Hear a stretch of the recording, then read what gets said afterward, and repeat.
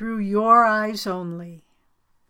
Paramhansa Yogananda would sometimes gaze lovingly at his disciples and say, "If you only knew how beautiful you are, I see you all as beings of light."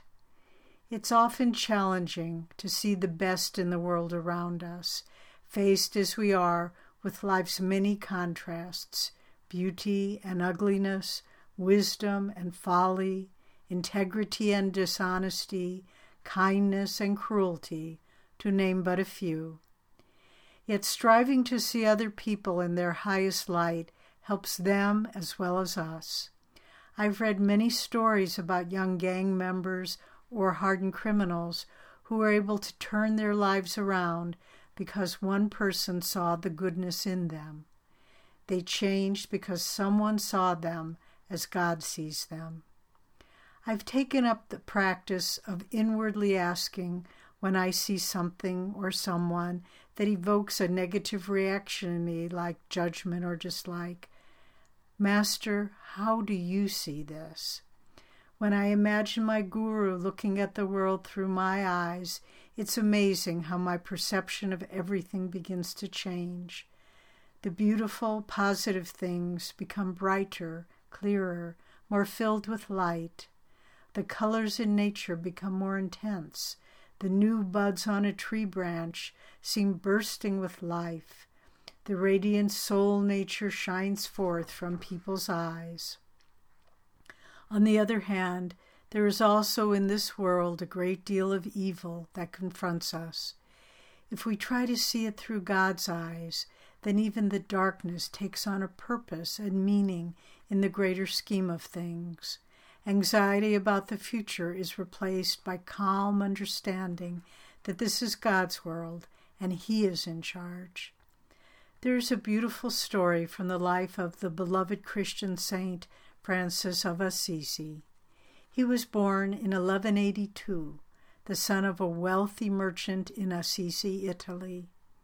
In his youth, he had a spiritual conversion, which ultimately led to a vision of Christ, who asked him to rebuild his church. Francis spent the remainder of his life as a humble, wandering beggar, but so great was his sanctity that thousands became converted to a life in God. His spiritual impact continues to this day. One day, as St. Francis was traveling through the countryside, he saw a leper approaching him along the road. Leprosy was something that still evoked revulsion in Francis, and this leper had most of his face eaten away by the terrible disease. Every instinct in Francis told him to turn and run away, lest he become himself infected. But he controlled this impulse and tried to see the leper as God saw him.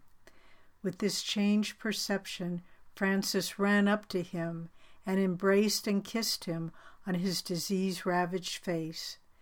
Immediately, the leper he held in his arms was transformed.